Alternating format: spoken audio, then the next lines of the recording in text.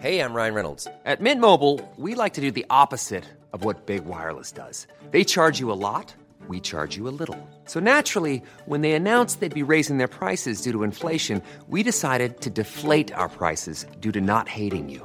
That's right. We're cutting the price of Mint Unlimited from $30 a month to just $15 a month. Give it a try at mintmobile.com/switch. $45 up front for 3 months plus taxes and fees. Promo rate for new customers for limited time. Unlimited more than 40 gigabytes per month. Slows full terms at mintmobile.com. Today's episode is brought to you by BetterHelp.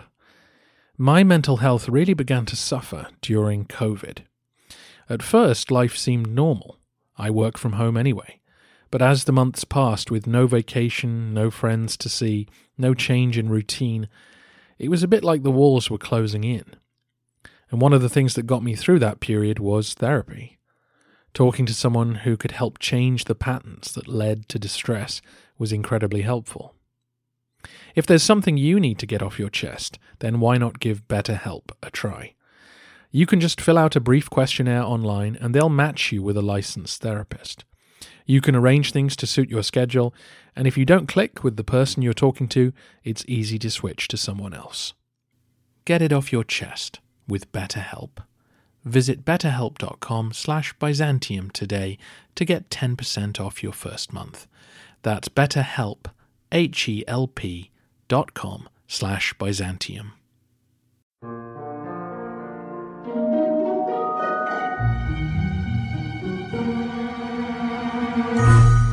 Hello everyone, and welcome to the History of Byzantium. Episode 101, Thomas the Slav.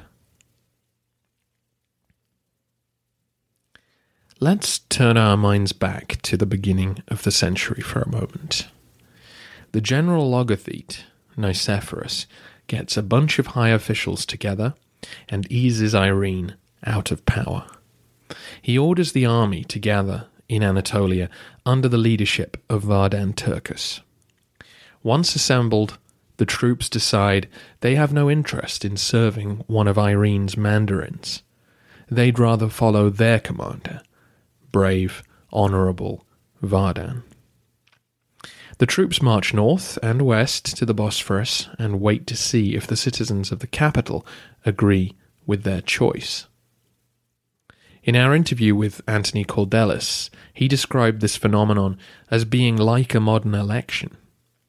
The army didn't know Nicephorus very well, but they knew Vardan. They were hoping that if the logothete was not popular in Constantinople, and the citizenry were looking for an alternative, that they could now present one. As Professor Cordelis and I also discussed, the people of New Rome would almost always have the final say in these matters, and the city was, at that stage, content with the continuity which Nicephorus represented, and Vardan's rebellion spluttered to a halt.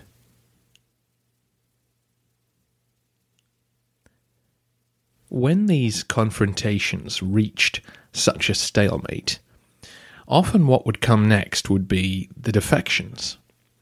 The candidate in the stronger position would make offers to the other side's supporters. This is exactly what happened to Vardan Turcus. Two of his closest allies, Leo the Armenian and Michael of Amorium, accepted promotions from Nicephorus and abandoned their patron. On this occasion, with his army melting away, Vardan himself cut a deal with the emperor. But at other times, as we saw with the end of Justinian II, for example, the losing contender is sacrificed by his own men to save their skins. However it happens, the ignominious end for the loser casts him as a usurper who tried to upset the natural order, and the victor becomes God's chosen emperor. The events of the struggle now cast as a failed challenge to his rightful rule. But what if this typical narrative is unable to form? What if neither side wins, and neither side seems to be God's choice? Today, we'll see the damage that can be done when that very scenario plays out. When a battle for the throne looks less like an election and more like a true civil war.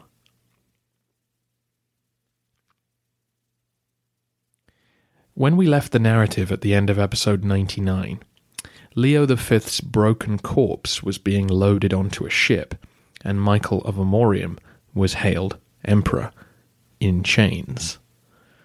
This brutal assassination had no legal basis. There was no crisis precipitating an intervention, and Michael had no convincing claim to be emperor. In the court of public opinion, there seemed to be no good reason for the change of ruler. We have no way of knowing what version of events was communicated to the public. People knew that Leo had been murdered. His body had been displayed on its way to the harbour. But how they felt about Michael, we don't know. The message coming from the civil service and the imperial bodyguards was nothing to see here. This was no big deal, let's all get on board with it. The people on the capital streets, then, had little reason to riot. Their patrons seemed content. No one had lost their job. I guess everything is okay? Quite how this same message was communicated to the provinces, we don't know. Probably before an official version of events could be slapped together, the news was already being gossiped along the highways towards Amorium. Once it reached the headquarters of the Anatolikon, it was received very badly. Their former commander, Leo, had been murdered. Right. In that case, they would choose another emperor. They would march on the capital and force him onto the throne. This illegal and unjust murder was a crime and unacceptable. Now, you might be thinking, why did they care so much? Just because Leo was their former commander? Well, let's back up again. It was only 7 years earlier that they had elevated the Armenian. 7 years. So most of the men serving in Anatolia remembered this quite well. Not only had they hailed their commander, but they'd followed him into the city, seen him crowned, received gold coins from him as they were released back to their homes. Leo was very much their emperor. He was one of them. They had made him, now they would make his successor. Fueling this passionate feeling were two things. First off, I hear Michael is now emperor. Michael of Amorium. You might think that this would mollify the situation somewhat, but Michael was apparently not popular with his former charges and was widely assumed to have played Judas to Leo's Jesus. Second, the change of regime was viewed by those in the provinces as a capital-centric coup. Remember, these men had elevated Leo because of the incompetence of imperial leadership in the Balkans. They had watched the disaster of Michael Ragave's leadership, and some of them had even been present at Pliska, when that damn fool Nicephorus led so many good men to their graves. More than that, Nicephorus had increased their taxes. He'd come poking around their homes demanding back payments. He'd uprooted good men and forced them to move to Europe. Even before him, Irene and her son had overseen humiliating defeats to the Arabs. No. The men of the Anatolikon were done being dictated to by the pampered elites on the Bosphorus. No more would those cruel and cold bureaucrats maintain their icy grip on power. Another son of the provinces would rise up and avenge poor Leo and restore the empire to the true Romans. Grasping the moment and channeling his men's anger was the second in command of the theme. He told them that he was ready and able, and they hailed him as their new leader. This man was, of course, the third of Vardan Turkus's comrades, the only one who didn't take a deal from Nicephorus, the one who stayed loyal to his commander, the one who was left out in the cold while his friends climbed the imperial ladder. Thomas the Slav. Thomas was born in the Armeniakon to a Roman family of Slavic descent. He was a little older than Michael or Leo, and may have been in his 60s when he was hailed emperor. It's not clear what happened to his career after the exile of Vardan Turkus. We don't know if he went on the run to avoid imperial wrath, or if he simply returned to the ranks, but with no hope of further promotion.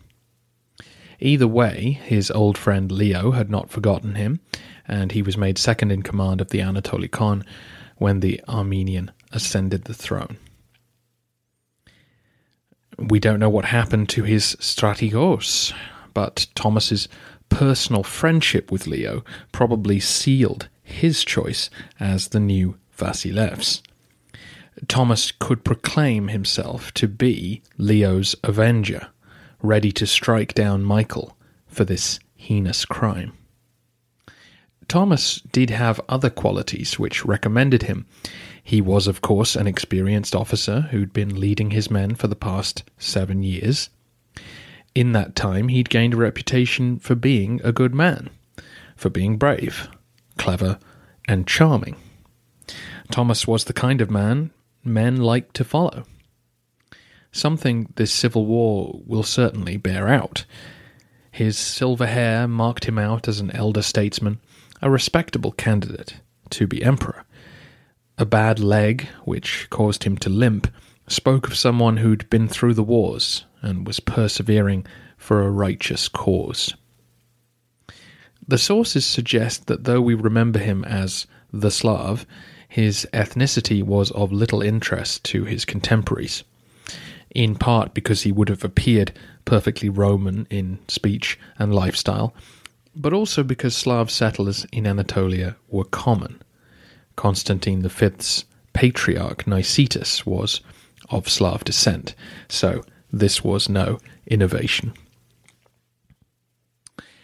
As I mentioned, the righteous indignation brewing in the provinces was not shared by those in the capital. I've just given you the pro-Thomas manifesto. Let's just try and imagine the viewpoint of the Michael camp. The people of Constantinople were, after all, of a different breed. Wasn't it they who had withstood the siege of 717, who had stood between the armies of Islam and the kingdom of God? Had not their families been running the bureaucracy for generations? Didn't they have a right to say who governed the empire? Leo had threatened their way of life. His countrymen were filling important posts, his family members too. He'd even restored iconoclasm, sending the most respectable clergymen on earth into dishonourable exiles. There were reports of beatings and whippings. Who knows who else he'll get rid of next? If we don't act now, we may lose our chance. Again, it's a slanted view, but hopefully one which touches on some truth behind Leo's fall. It's entirely possible that many people did not approve of Michael's elevation, but kept quiet for obvious reasons. Those behind the plot may have thought that Michael was rather a good choice. As a former companion of Leo's, perhaps the provincials wouldn't be too upset. He was a soldier, after all. He commanded the excubators. They were hardly elevating Artemius the secretary. But their choice was not well received. Michael's stammer and strict morals stood in contrast to Thomas's easy authority. It may not have mattered who took Leo's place. News of his murder sparked an uprising immediately. Once news of Thomas's elevation reached the capital, each side dug in and became more committed to their cause. There would be no compromise, only war.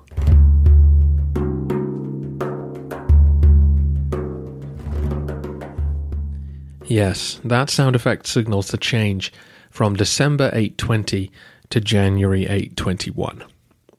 Remember that Leo was murdered on Christmas Day, so it was probably in January that Thomas was elevated, and certainly only then that the rebellion was understood in the capital.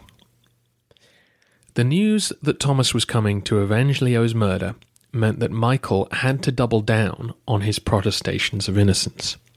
He had to present himself as the continuer of Leo's policies. After all, that's what a friend and colleague of Leo, who was horrified at his murder, would do.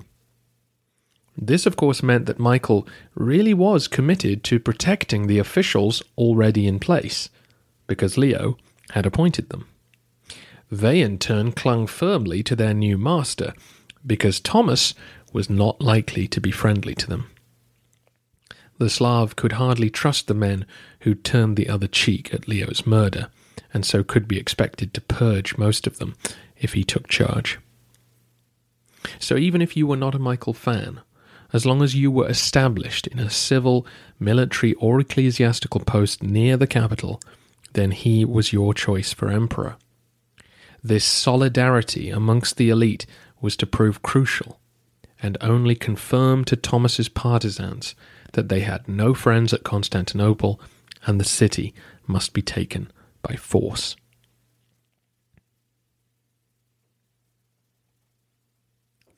And one of the keys to understanding this civil war is to remember that all of this was happening at once. Michael's elevation was not announced to all corners of the empire, and then Thomas announced his alternative candidacy, and everyone had time to think through their options. No, instead the news of Leo's murder and Michael and Thomas's competing claims hit everyone at once. Army commanders and city governors across Anatolia were being asked for their allegiance, but didn't know which side was in a stronger position, which, as we discussed earlier, was often a decisive factor in these conflicts. Add to all of that, the murder took place in the middle of winter, so communications were slower. No one could really do much in terms of war-making until spring, and therefore a lot of troops were on their farms with their families and had no idea what was happening.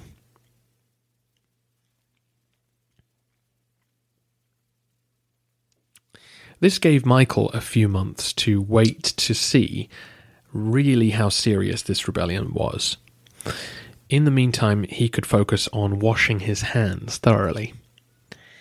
Rather than confiscate Leo's property, he left most of it in the hands of the Armenians' relatives and gently eased them out of the limelight. Though most of them proved keen to get out of harm's way, Leo's nephew Gregory angrily chewed Michael out for what he'd done. The emperor was forced to have Gregory imprisoned on the Greek island of Skyros, but took no other measures against his kin. To further promote unity, Michael allowed all recent political exiles to return to the capital. This, of course, opened the door to the one group who were delighted to hear that Leo was dead, the iconophiles. Theodore raced out of his prison in the Thrakision and headed north, sending letters pell-mell to the palace and to his friends, hoping that orthodoxy would be restored by God's new vice-regent. God himself seemed to be in favour of this when a few days later the Patriarch Theodotus passed away. Why, Nicephorus, the former archbishop, was still alive and living in exile nearby. Michael could restore him to the pulpit, along with the icons, all in one glorious moment. But by now the emperor was getting anxious about Thomas. He couldn't afford to reverse such a key imperial policy and risk being perceived as opposing Leo's legacy. So, like Leo before him, Michael sought a compromise. He actually wrote to Nicephorus and asked him if he was to be restored to the patriarchal throne, would he be willing to put aside all three of the previous councils and take no official position on the icons? This blanket of silence might allow the emperor to keep everyone quiet, but after his outspoken defense of the icons, Nicephorus couldn't sign up to this. Michael wrote to Theodore, suggesting that he meet and debate the issue with the iconoclasts. But we've been down this road before. The Studite monk came to see the emperor, but refused to negotiate. Theodore was clear. To debate with heretics was wrong. To submit to the judgment of laymen, who Michael would appoint to chair the debate, was wrong. To accept mutual toleration was wrong. Theodore once again asked that the Pope be allowed to decide the matter. Michael couldn't do this, nor could he continue to argue with Theodore. He banished the iconophiles from the capital. He made it clear that outside the walls they could do what they liked, but in the city, ecclesiastical policy would remain unchanged, and he forbid public discussion of the icons. He still needed to appoint a new patriarch, though. The obvious candidate was John the Grammarian, iconoclast-in-chief, but recognizing that this would inflame the sensibilities of the iconophiles, he chose Anthony Casimates instead. He was a respected bishop, though an iconoclast nonetheless. John was made tutor to Michael's son, the future Emperor Theophilus, ensuring that the young man would grow up with no love for the icons. With this out of the way, Michael could focus properly on the civil war. Only two of his theme commanders were expressing complete loyalty to his cause. Catechailas, his cousin and commander of the Opsikion, and Olbianus of the Armeniakon. Soon afterwards, when troops began mustering in the spring, the situation became clearer. The Baccalaurean, the Kivirioton, and the new Paphlagonian theme had all gone over to Thomas's side. Obviously, you can find all these on the map. The emperor ordered Olbianus to try and extinguish Thomas's rebellion before it could truly get going. But when the two sides met in battle, it was Thomas who emerged victorious. You see, things were going really well for the Slav. Using his charm, or perhaps intimidation, he'd begun to corral the provincial officials to his cause. The local tax collectors had begun their work the previous September, and had not yet forwarded their receipts to Constantinople. They now agreed to hand over the cash to Thomas. So once the neighbouring themes joined in, the Slav established his own treasury and was able to pay his troops. He could now send word to men across Anatolia that if they joined him, they would be fully compensated for their trouble. The Armeniakon troops retreated after the battle into the mountains. So instead of pursuing them, Thomas marched north and occupied the new ducate of Chaldea. Now I've added Paphlagonia and Chaldea to the map, but Chaldea was the northeast corner of the Armeniakon, and therefore the northeast corner of Anatolia, if you're looking at the map in your mind. That's where the city of Trebizond lies, and it obviously borders Armenia. As Thomas marched around the ducate, shaking hands and recruiting men, an Arab raid smashed its way into the Anatolikon. Confusingly, these were not the Caliph's men. As I've mentioned on several occasions, things were really chaotic in the Caliphate. Let's very briefly turn our eyes east to appreciate the situation. I'll go into this in detail at the end of the century, but when Harun al-Rashid died, his two sons began a civil war which lasted the best part of a decade. The year before Leo was murdered, Abdullah al-Mamun finally took Baghdad and established central control. He was now able to turn his attention to his western provinces. Egypt was split between two different sets of rebels.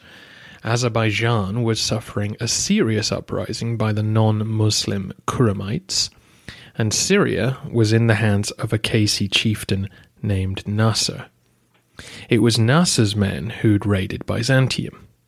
They were simply continuing their traditional way of acquiring easy loot. Thomas looked at this situation and saw an opportunity. If he was going to unite Anatolia behind his claim to the throne, then he needed peace on the border. His strongest base of support was the Anatoli Khan, and if those men were going to march to Constantinople, they would need to know that their homes would be safe. With Nasser's men holding Syria, getting messages to the Caliph would not be easy. Nor did Thomas want to bog his men down in serious fighting. So, he pushed his men east into Armenia. As you'll recall, this is the route which Heraclius took all those years ago, meaning that lying ahead of Thomas was Theodosiopolis, the former capital of Roman Armenia, and beyond that lay Azerbaijan. The Arab governor of Armenia had already been defeated by the Kuramites, and so was in no position to seriously resist the Roman advance. Thomas seized the city and was thus able to get messages down the Tigris to Baghdad. The Caliph, al-Ma'mun, was receptive to this suggestion. He could concentrate on restoring order, safe in the knowledge that the Romans were busy killing each other. We don't know exactly what deal the two men agreed to. It's probable that al-Ma'mun wanted Thomas to pay a tribute of some kind once he was victorious. Perhaps the nominal submission which Nicephorus had agreed to, or even a large annual fee, as Irene had. Thomas, though, was in a decent bargaining position. If he was going to become the Caliph's man, then he'd like some reinforcements for his expedition. So he was allowed to put word out across Armenia and the borderlands that he was hiring mercenaries. The sources debate exactly who came to fight for him, but most likely Armenians and Caucasians, mostly Christians, signed up. But it's possible that Arabs, Persians, or other Cilician residents joined in too. This may have included Bedouin Arabs, who would have been a controversial sight in Anatolia. But al-Ma'mun had just won a civil war. It's possible that partisans of his brother, or some of Nasser's rebels, decided that life in Romania was a safer option for them. These men, if they did indeed join, would have been recruited a few months later, when Thomas sealed the deal by travelling south to Antioch. With Arab permission, the self-proclaimed emperor entered the former capital of the Roman East and was crowned by the patriarch Job. This extraordinary ceremony may have been suggested by al-Ma'mun. Perhaps he felt there was propaganda value in being able to crown his own emperor. But then again, perhaps Thomas thought that approval from a recognized archbishop would help his candidacy in the eyes of the Roman people. He would now be able to wear imperial regalia, which had been bestowed upon him by one of God's representatives. Crossing back into his theme, then, Thomas was building a position of strength. He brought with him mercenary reinforcements and the trappings of royal power. Determined to fully establish a coherent regime, he also adopted a successor, a man we know little about, who he crowned Caesar and renamed Constantius. Remember that Thomas was in his 60s and knew he might not last a strenuous campaign. Now, this is where things get complicated, and I know I'm throwing a lot of information at you, but let's just add one more thing.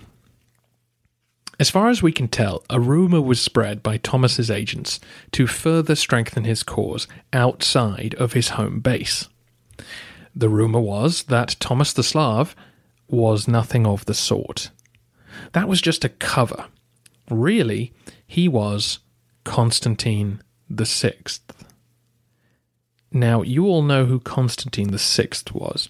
He was the son of Irene. He was the grandson of Constantine V. He was the boy who couldn't quite let go of his mother until the day she had him blinded and left to die in the palace. Of course, that event is shrouded in mystery. We don't know if he died instantly, sometime later, or actually carried on living into the reign of Nicephorus. But if we're in the dark, think how people in Anatolia felt. I suspect most of them simply picked up a coin one day and thought, where did that man go off this coin? It's just Irene on both sides now. What does that mean? Naturally, rumours about Constantine's fate spread far and wide, but who knows what wild speculation had done to them once they'd travelled a few hundred miles. Was it so ridiculous to think that Constantine had actually escaped? Got on a boat? Fled to the caliphate? Only now able to muster an army and reclaim his throne? Yes, it was ridiculous, of course, but the lack of information surrounding his demise made it vaguely plausible. Constantine's fall had come in 797, when he was about 26. So here we are in 821, when the emperor in exile would have been about 50. Anyone able to do the maths would look at the clearly 60-year-old Thomas and figure out that this was not the case. But in an illiterate world with so much misinformation about, it seems this was believed by some. We don't know how seriously this rumour was promoted as truth. Some suggest it was taken up as a semi-official claim, and hence the choice of Constantius as the name of Thomas's heir. This, of course, recalled the first Constantine and the son who succeeded him. So, just to recap, Leo was murdered on Christmas Day 820. The first few months of the new year were taken up with each side assessing how much support they were likely to receive. Once spring arrived and troops could be mobilized, Thomas's forces had pushed the troops of the Armeniakon back into the mountains. Then he'd gone to the caliphate and built a regime which he hoped he could present to the people of Constantinople to convince them to abandon Michael. The position for the man in the imperial palace was looking shaky. None of Michael's attempts to lure men onto his side had succeeded. As Thomas's force moved west, the Thracians, who had so far not declared for either side, chose the Slav. This was a huge moment. If the Thracians had opted for Michael, then the emperor could have kept the war in Anatolia. Any setbacks there would cause doubt amongst Thomas's ranks. Doubts lead to compromise. Men would almost certainly start to consider what deals they might cut with the man in possession of the capital. Instead, Thomas now had clear numerical superiority and a sense of momentum. Michael's control of the Tachmata and the Obsikion were important. They controlled the approaches to the Bosphorus, so the direct route to the capital was secure. But Thomas now had access to the Aegean and could approach the capital from a slightly different direction. This brings us back to one of the central issues of Byzantine history, the importance of Fortress Constantinople. I mean, why couldn't Thomas at this point have marched on the Obsikion and then the Armeniakon and brought those themes under his control? He would at that point be the Emperor of Anatolia, the heartland of the empire. In a way, this would have undermined Michael considerably. But the capital remained a source of legitimacy in itself. The whole empire ran through its streets. The miraculous survival from the siege of 717 had only underlined the sense that God would protect the Christian city. Inside, the relics of the saints, the true cross, the icons of the Virgin, the Patriarch, the palace. Control of the city was both psychologically and strategically key to power. Thomas knew this, and more importantly, his men knew it. They understood that to become the undisputed emperor, you must sit on the throne. So even though controlling Anatolia would be theoretically powerful, Thomas had to move now to New Rome. The mercenaries he'd hired were probably expecting spoils. His regular troops were ready for one last trip to Europe to ensure that they would never have to go there again. Thomas probably feared that a long campaign would drain the enthusiasm which was currently carrying him forward. As if to make the point for me, Michael sent word from the palace that from September he was cutting the hearth tax, the per-head tax on citizens. This meant that loyal Romans would see a 1/4 reduction in their overall tax bill for the next year. And of course, by loyal citizens, he meant those living in the Obsikion and the Armeniakon. It was a clever move, an incentive for those themes to stay loyal, and a tempting offer for those in rebellion. Although it didn't break Thomas's coalition apart, it did signal one of the key differences between the two sides. Michael had access to the central treasury. He could afford to cut taxes in the short term, whereas Thomas needed every penny the provinces could spare if he was to keep his bid for power going. As autumn approached, both sides prepared for a siege. Very roughly, the imperial fleet based at Constantinople could perhaps call on 100 ships, not necessarily all of the highest quality. This compares to Thomas's control of the Kivirioton fleet, who had about 70. So Thomas began building. He built warships, he built troop transports, he built siege engines. Back on the Bosphorus, Michael outfitted his fleet, dragged his counter-siege weapons to the top of the land walls, and reinforced those walls wherever necessary. At this stage, Thomas was keen not to engage Michael's loyalists. He didn't want to risk his men in battle, as he knew that large numbers would be needed if he was to outlast the emperor. So he began gathering men in the Thrakision theme and prepared to hug the coast before crossing the Hellespont. Hopefully, the men of the Obsikion would not engage them. No one seems to have known how the European troops would react to the ensuing battle.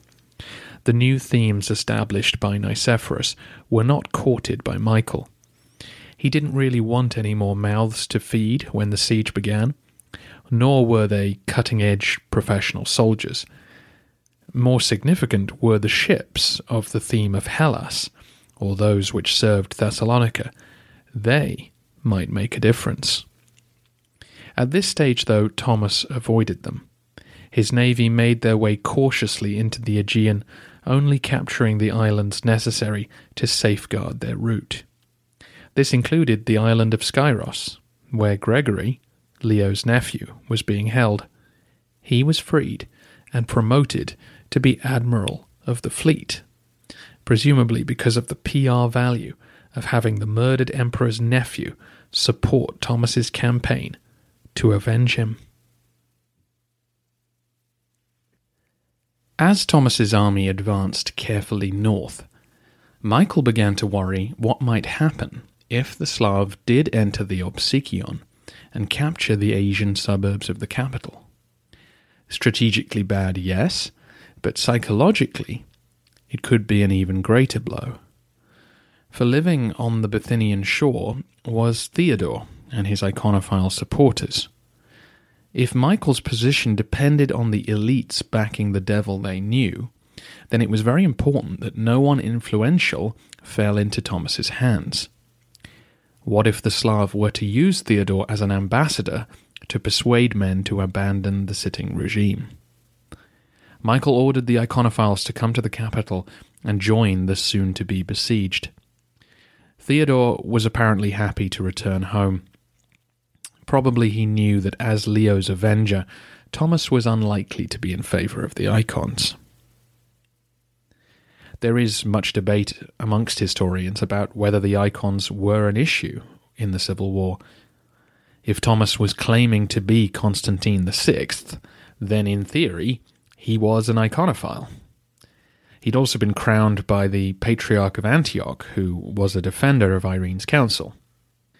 But on the other hand, Thomas was a friend of Leo's and a man of the Anatolikon, the supposed hotbed of anti-icon sentiment outside of the Tachmata.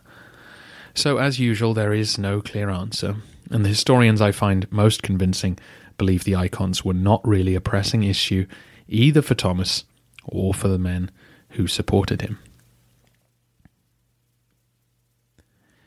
By November, Thomas's army had reached Abydos and prepared to cross at the same spot which Maslama had chosen a century earlier. In the meantime, Michael had raced out of the capital and made a quick tour of his Thracian suburbs. He implored the local garrisons to hold out against the invaders and stay loyal to him. But once Thomas's army was safely across the waters, the Thracian towns threw open their gates without a fight. It's entirely possible that the Thracians were simply no fools and had no interest in suffering. But historian Warren Treadgold suggests that the people of Thrace were loyal to Leo's memory. Leo had, of course, brought peace to the region and spent imperial funds helping to rebuild it.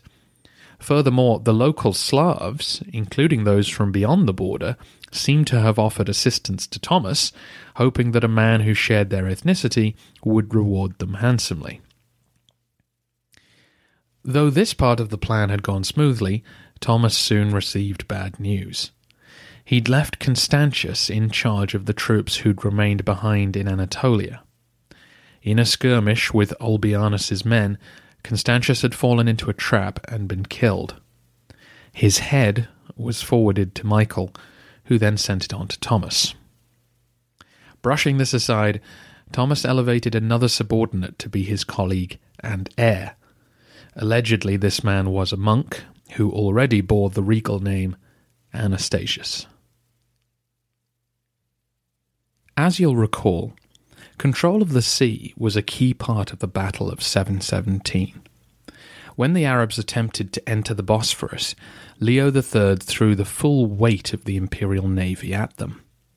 He was desperate to prevent them from fully encircling the city. So it's slightly surprising that Michael ordered his fleet to stay in their harbours and leave Gregory alone as he approached. The great chain was once again pulled across the inlet, but Gregory's unmolested ships broke it and sailed up the Golden Horn. They were able to moor themselves near the mouth of the river, not far from the walls of Lachernae. Why would Michael allow them this opportunity? I suppose there was a big difference in scale between Maslama's invasion and Thomas's. The Arabs probably had over 600 ships bearing down on the Marmara. So Leo III knew he had to disrupt them at the first opportunity or risk being overwhelmed. Whereas if Thomas had, say, 100, Michael may have considered that it was better to let their plan unfold and keep his powder dry for the right moment. Remember that Maslama could also threaten to cut off Anatolia from the capital, something Thomas just didn't have the resources to do. So Michael may have felt confident that as long as his navy remained untouched, he could outlast any siege on land. What he risked, though, was that the sight of enemy ships so close to the capital would unnerve his defenders or undermine the resolve of his administration. Certainly, this was Thomas's best chance of victory. With winter fast approaching, Thomas led his army up to the walls and linked up with his fleet. This was the crucial moment. If he could just scare the soldiers on the wall, if he could just get someone to unlock a gate, then this could all be over quickly and he wouldn't have to risk assaulting those most intimidating of defences. The sources claim that Thomas had 80,000 men. That's the same number the Avars were said to have had, and the same number Maslama led. So it was almost certainly not that many, but the Slav clearly commanded at least double, if not more, than the troops that Michael could call on. But despite the impressive horde facing them, the defenders jeered the usurper as they saw him. Those inside the city had made their choice. Michael had been in office almost a year now. Their fate was linked to his. No one was going to open the gates, and no one panicked. Young Theophilus, Michael's son, led a procession of clergy along the walls, holding a piece of the true cross and the clothes of the Virgin Mary, while singing the liturgy.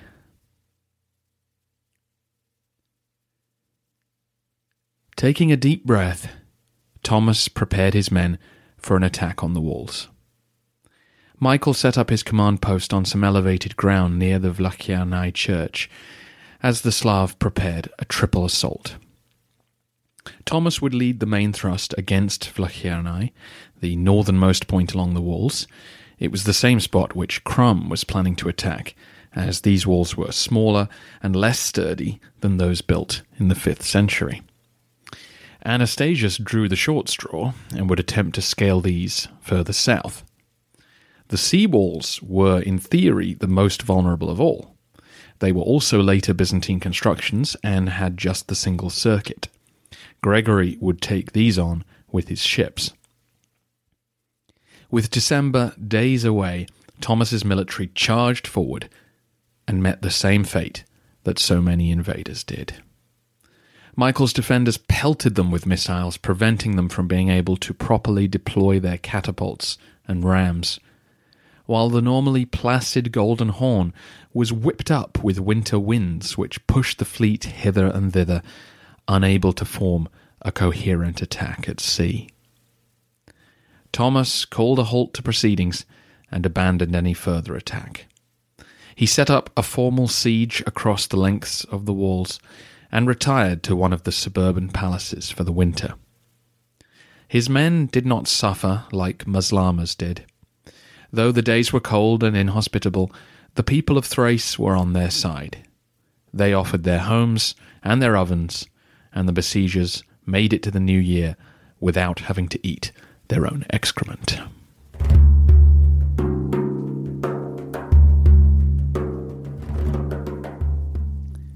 This is the point where you can tell that Thomas's cause meant more to his men than the average usurpation. It must have occurred to many of them, as they stared up at the imposing legacy of Theodosius II, that they would never survive an attempt to scale them. Yet they remained loyal. There were no mass defections, nor would there be, even as the year 822 unfolded, with little good news for their project. When spring arrived, round 2 would be another bloody failure. Thomas decided to focus all his land forces on the Vlachianai section. As they were ready to launch, Michael appeared on the walls alongside his defenders.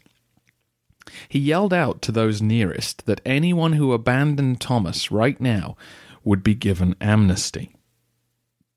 The message bubbled along the lines, but was interpreted by many as a sign that the sitting emperor was desperate.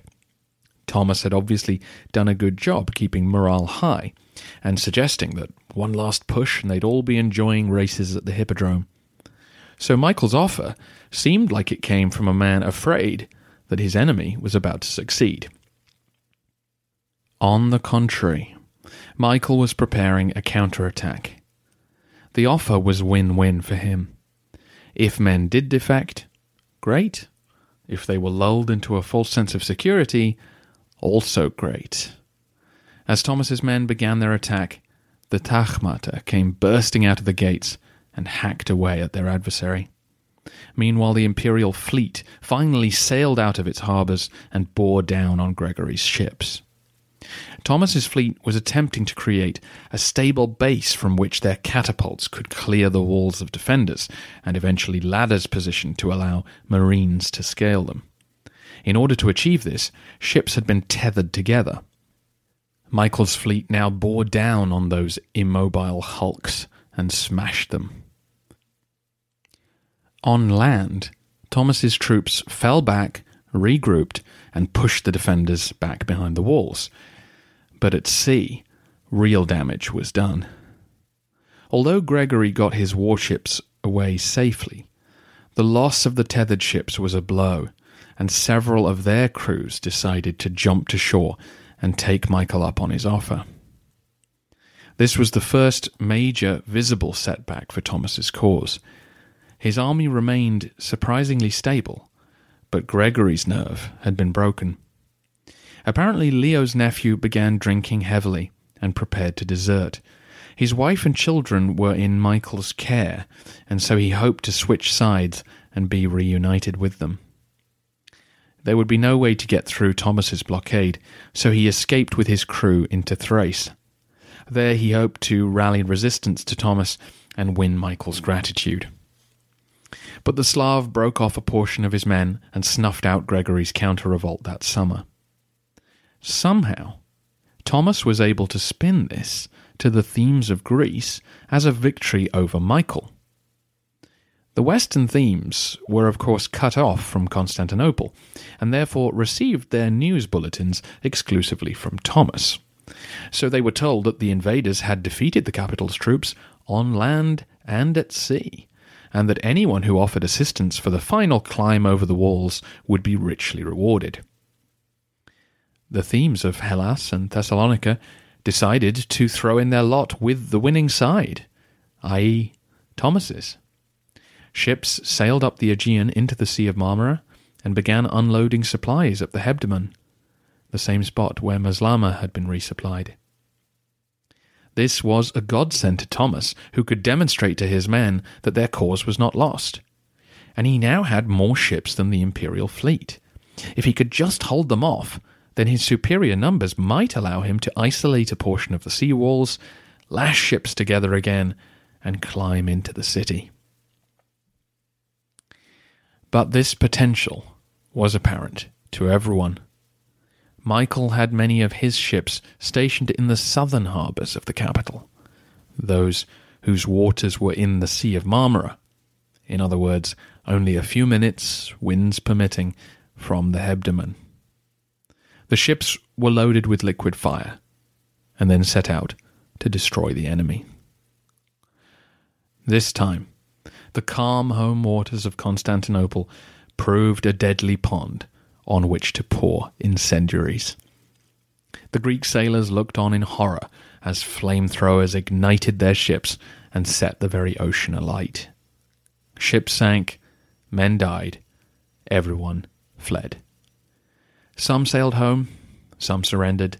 Only a few broke and made for the Golden Horn, as they'd been instructed, to link up with the remainder of Thomas's fleet. This was a disaster for the Slav's cause. Yet still, his army would not abandon him. In almost every other rebellion, defections would have begun at this point. Clearly the walls couldn't be breached, clearly the navy was not strong enough, and yet the siege was maintained, and Thomas waited. The war had reached a strange kind of stalemate. Michael attempted a couple of sallies that summer, but his troops were beaten back by the much larger besieging force. We have to make guesses about what was going on in the minds of these men that kept them in the field, even as the situation seemed hopeless. It's a topic we'll return to later. Inside the city, Michael may have begun to become concerned. He would eventually run out of money, if not food, and if Thomas continued to display such endurance, perhaps men in the city would get ideas about ending the siege on their own terms.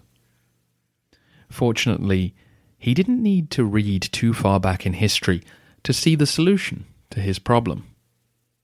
He had men circumvent Thomas's siege lines and made contact with Omatag, the Bulgar Khan. Just as with Tervel a century earlier, The Khan received news of the siege with interest. Again, he was in a position to consider the alternatives. While there was no evidence that Thomas would be an anti-Bulgar emperor, who knows? Whereas Michael was begging for aid. A grateful emperor is always handy, and Michael was in a position to be bargained with. We don't know what further concessions the Khan wanted, but increased trading opportunities seems likely. Between that and the opportunity to raid Thrace without repercussions was enough to secure his cooperation. The Khan gathered his men and rode south. This negotiation had taken some time, and so it wasn't until November that Thomas's rearguard spotted steppe riders kicking up dust in the distance. Recognizing the danger, the Slav lifted the siege, ordered his men to turn around and form up to confront the Bulgars. The two sides met near the aqueduct of Valence as it ran north past Heraclea. The Bulgars did serious damage to Thomas's force, even though the much larger Roman army won the day and drove Omatag from the field. The truly bad news was that back at Constantinople, Thomas's fleet was left exposed by the withdrawal of the army, and they were forced to surrender to Michael. With the siege broken, so many of their comrades dead, and no fleet to take them home, men finally began to consider their options. Thomas's cause was surely over. But they didn't leave yet. The Slav gave the order for the troops to spend the winter in the towns of Thrace, presumably hoping that a warm bed for a few months would rekindle their interest in fighting for him.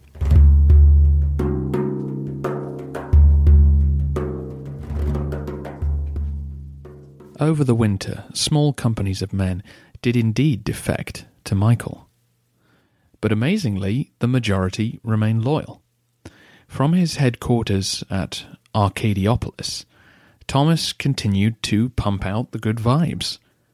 Now that the sides were more even, Michael would be forced, by the dictates of honour, to come out and face them in the field. Thomas's men would defeat their enemy in open battle and march over their broken bodies to the empty gates of the capital. I'm sure there was fine rhetoric, but it would not prove to be enough. When spring came, Thomas took up position 30 miles west of the walls at the plain of Diabasis. Michael waited until May, by when he'd shipped contingents of the Opsikion and Armeniakon to bring his numbers up to parity. Only then did he leave the city to face his destiny. Thomas could not afford a war of attrition. Even a bloody victory might give Michael an advantage, because at least he could retreat behind the walls, where Thomas could not follow. No, the Slav needed total victory, a slaughter which would flatten the Tachmata and leave Michael either exposed physically or clearly lacking God's favour. So he instructed his men to form up, and after the early exchanges, to simulate a rout. The imperial forces would charge forward, lose cohesion, and then at a pre-arranged signal, Thomas's army would wheel around and cut them off. He was hoping that this strategy would take advantage of the confidence of Michael's army and use it against them.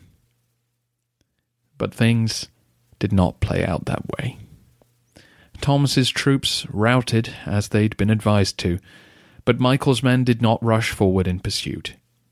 When the men of Anatolia turned and saw that their enemy were advancing in close formation, they panicked and began fleeing for real. Thomas's luck had finally run out, and his army dispersed into Thrace.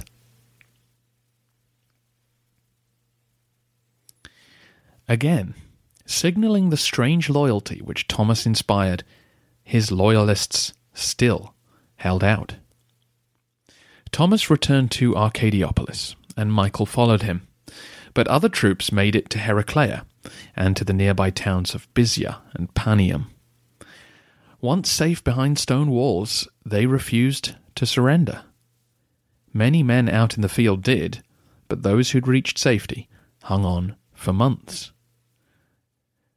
The now almost undisputed emperor made the decision to remain lenient and magnanimous. Michael recognized that he needed to win over his subjects, and so wasn't about to begin his uncontested reign by assaulting cities. He made a show of not wanting to spill any more Christian blood, and simply set up a static siege around Arcadiopolis. For 5 months his men sat out in the summer sun, waiting for the rebels to give in. First, the besieged sent out unserviceable animals to preserve the food supply. Then they pushed out the old and disabled soldiers.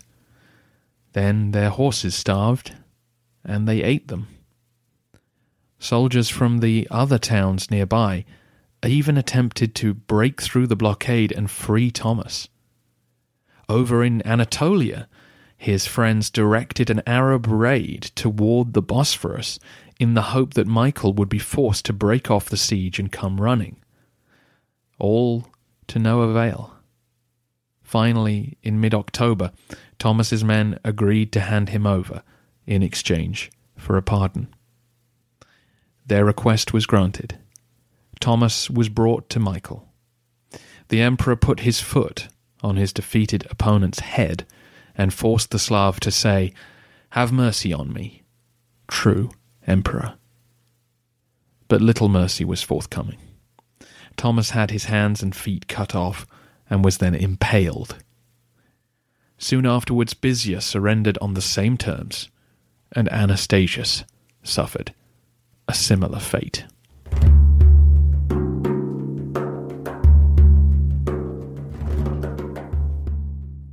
Still, Heraclea and Panium held out until February 824. A huge earthquake rocked the area, and the walls of Panium collapsed. But the Heraclean garrison still refused to give in until the fleet arrived and landed soldiers on the seaward side of the town. By March, Michael could finally return in triumph to the capital. He displayed his prisoners in the hippodrome, but only executed the foreign troops. He kept his word to the Romans, releasing the lower ranks back to their homes and exiling the more senior officers. This was not the end of the matter, though. Parts of Anatolia were in anarchy. With the empire's military tied down in Thrace for 2 years, Thomas's supporters had become accustomed to power and freedom. With their man dead, and only punishment and confiscations to look forward to, a number of them turned rogue. Several garrisons simply locked themselves up in the towns that they'd occupied and raided the surrounding countryside. Others turned to brigandry and raped and pillaged villages across the land. The headquarters of the Kivirioton fleet refused to follow Michael's orders and had to be put down by the imperial navy. Michael could hardly trust the soldiers he was sending home to take on this police action, so he had to adopt various interesting practices to restore order. Several officials were bribed to lock the gates on their rebel soldiers when they were out raiding. The malcontents would then be forced to roam the countryside, where eventually they'd run into loyal troops. In an amusing story, imperial agents got a peasant musician to walk around the walls of the town of Saniana singing a song, the lyrics containing strong hints that the resident bishop would be handsomely promoted if he turned on the soldiers and barred the gates. He got the message.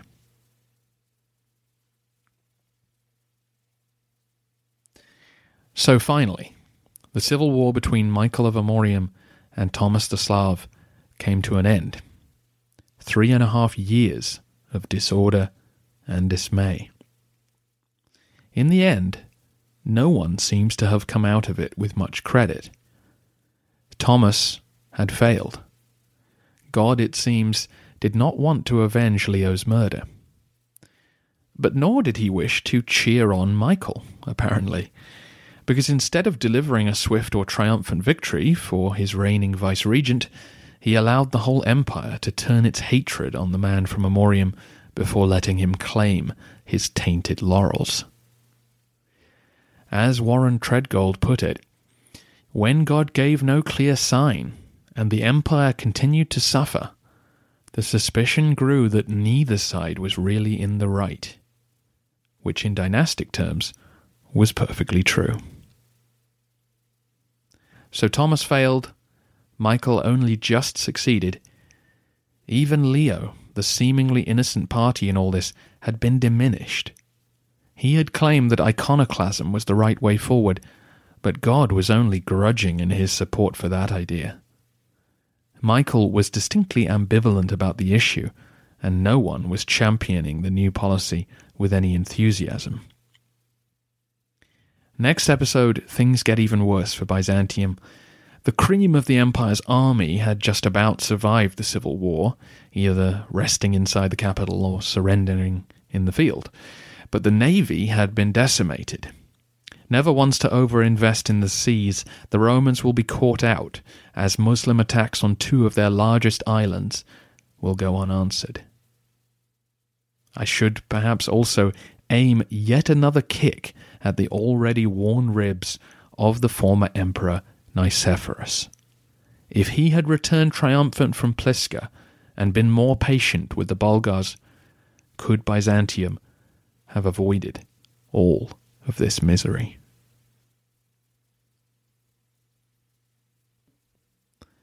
Finally today, what about Thomas the Slav?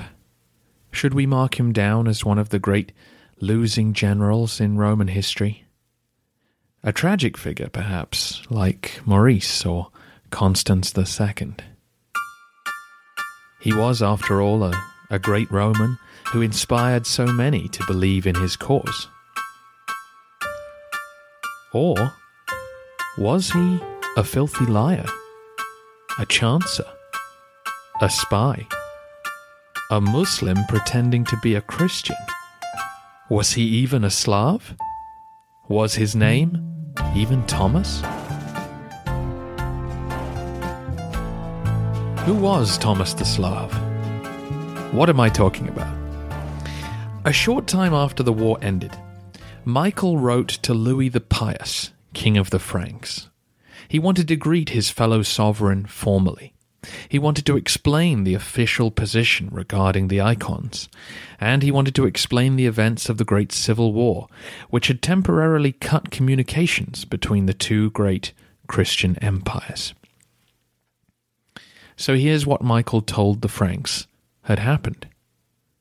Thomas was a young man looking to make his name in Constantinople back in the 790s. But he seduced his patron's wife, and when the adultery was discovered, he fled for his life. He ended up in the Caliphate, where he lived for about 25 years, during which time he abandoned his religion, presumably joining in the worship of the infidels. He also convinced them that he was Constantine VI. With the end of the civil war in the Caliphate, Thomas's masters had finally given him an army and sent him to Romania. He would, of course, make the empire subordinate to the Caliphate if he succeeded.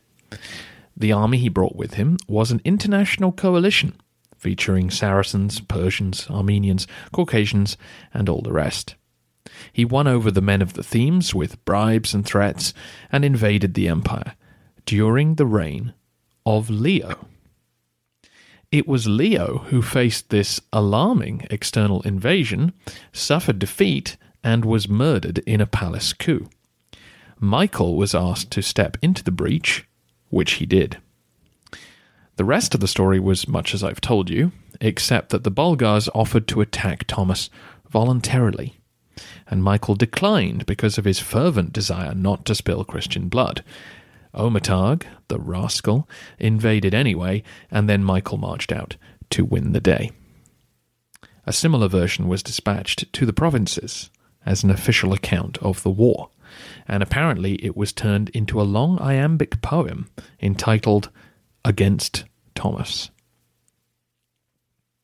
Now, I have presented to you one version of this story as the truth, and Michael's letter as the lie.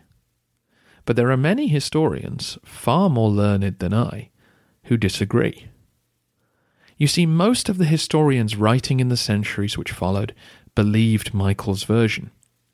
It's only through one dissenting voice and the usual detective work that we arrive at the events that I've just described.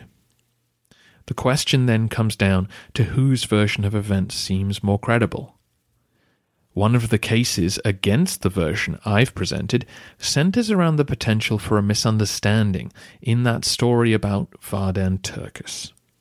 If you'll recall, 3 of Vardan's bodyguards were Leo, Michael, and Thomas, but the suggestion is that Thomas was actually a different man, possibly a fellow Armenian. The later apocryphal story about a seer telling this group that 2 of them would be emperor and 2 would come close was made up by someone who mistook that Thomas for Thomas the Slav. If true, that removes Thomas from the 803 rebellion and could place him in the caliphate, an exile biding his time, perhaps suggesting to anyone who'd listen that he was Constantine VI. Again, what might back up Michael's version of events is this claim to be Irene's son. After all, if Thomas had been serving in the army for the past 20 years, and second in command of the Anatolikon for the last 7, then any claim to be Constantine would have been instantly dismissed. Too many people would have known otherwise for this rumour to have gained any credence. So the impostor Thomas, claiming to be Constantine, invades the empire with his foreign mercenary army. It's this band of non-Romans who form the core of Thomas's campaign. So the resilience and never-say-die attitude they displayed was hardly evidence of anti-Michael or pro-Thomas sentiment. It was just the obvious self-interest of foreign men who had nowhere they could run to. The arguments back and forth are fascinating, but I've given you the version I find more convincing. Michael's version of events is just too convenient. It absolves him of all blame while presenting his victory as being over largely foreigners rather than Romans. All very neat and tidy. I also don't think we have any clue how seriously that rumour about being Constantine VI was taken. All sides seem to agree that Thomas was crowned in Antioch, but if he was seriously pretending to be Constantine, then he was already emperor and would have no need for this ceremony. Nor do I think a largely foreign army is convincing. The themes all got on board so fast and so readily, it seems doubtful they would have swung behind a pretender leading an invading force. Warren Treadgold's arguments convince me that because Thomas declared himself emperor immediately upon hearing of Leo's death, many in Anatolia simply considered Thomas their new leader and Michael the murdering usurper. It was much harder from this position to consider defection. It's also interesting that Thomas was executed out in Thrace rather than being brought in chains to the Hippodrome. If he'd been akin to a foreign invader, then why not display him? Whereas if he was a dangerous source of unrest, better to get rid of him here. The speed of these events also explains why Michael could plausibly claim that Thomas had rebelled against Leo and not him. Again, in a largely illiterate world, no one outside of his control was keeping records that could easily disprove him. Michael's bulletins were not intended to convince Thomas's partisans of his version of events. They were designed to persuade all those influential, literate men who hadn't been involved or hadn't been clear on what was taking place. As the emperor suspected, later historians looked at these official documents and assumed that they were telling the truth. What Michael did was no more deceitful than typical imperial propaganda. Leo before him sent out the word that he had wounded Crumb during his assassination attempt, and that the Khan's death was a direct result of this. History is written by the victors, unless we have enough evidence to suspect their point of view. On this occasion, I think we do. There remains a good deal of mystery about who Thomas was and what moved his supporters to battle the capital for so long. We'll never know for sure. Next week, we return to Constantinople to follow the flow of history as it moves through Michael and his family. Thank you again to worldpercussion.net for the sound effect, and to you for listening.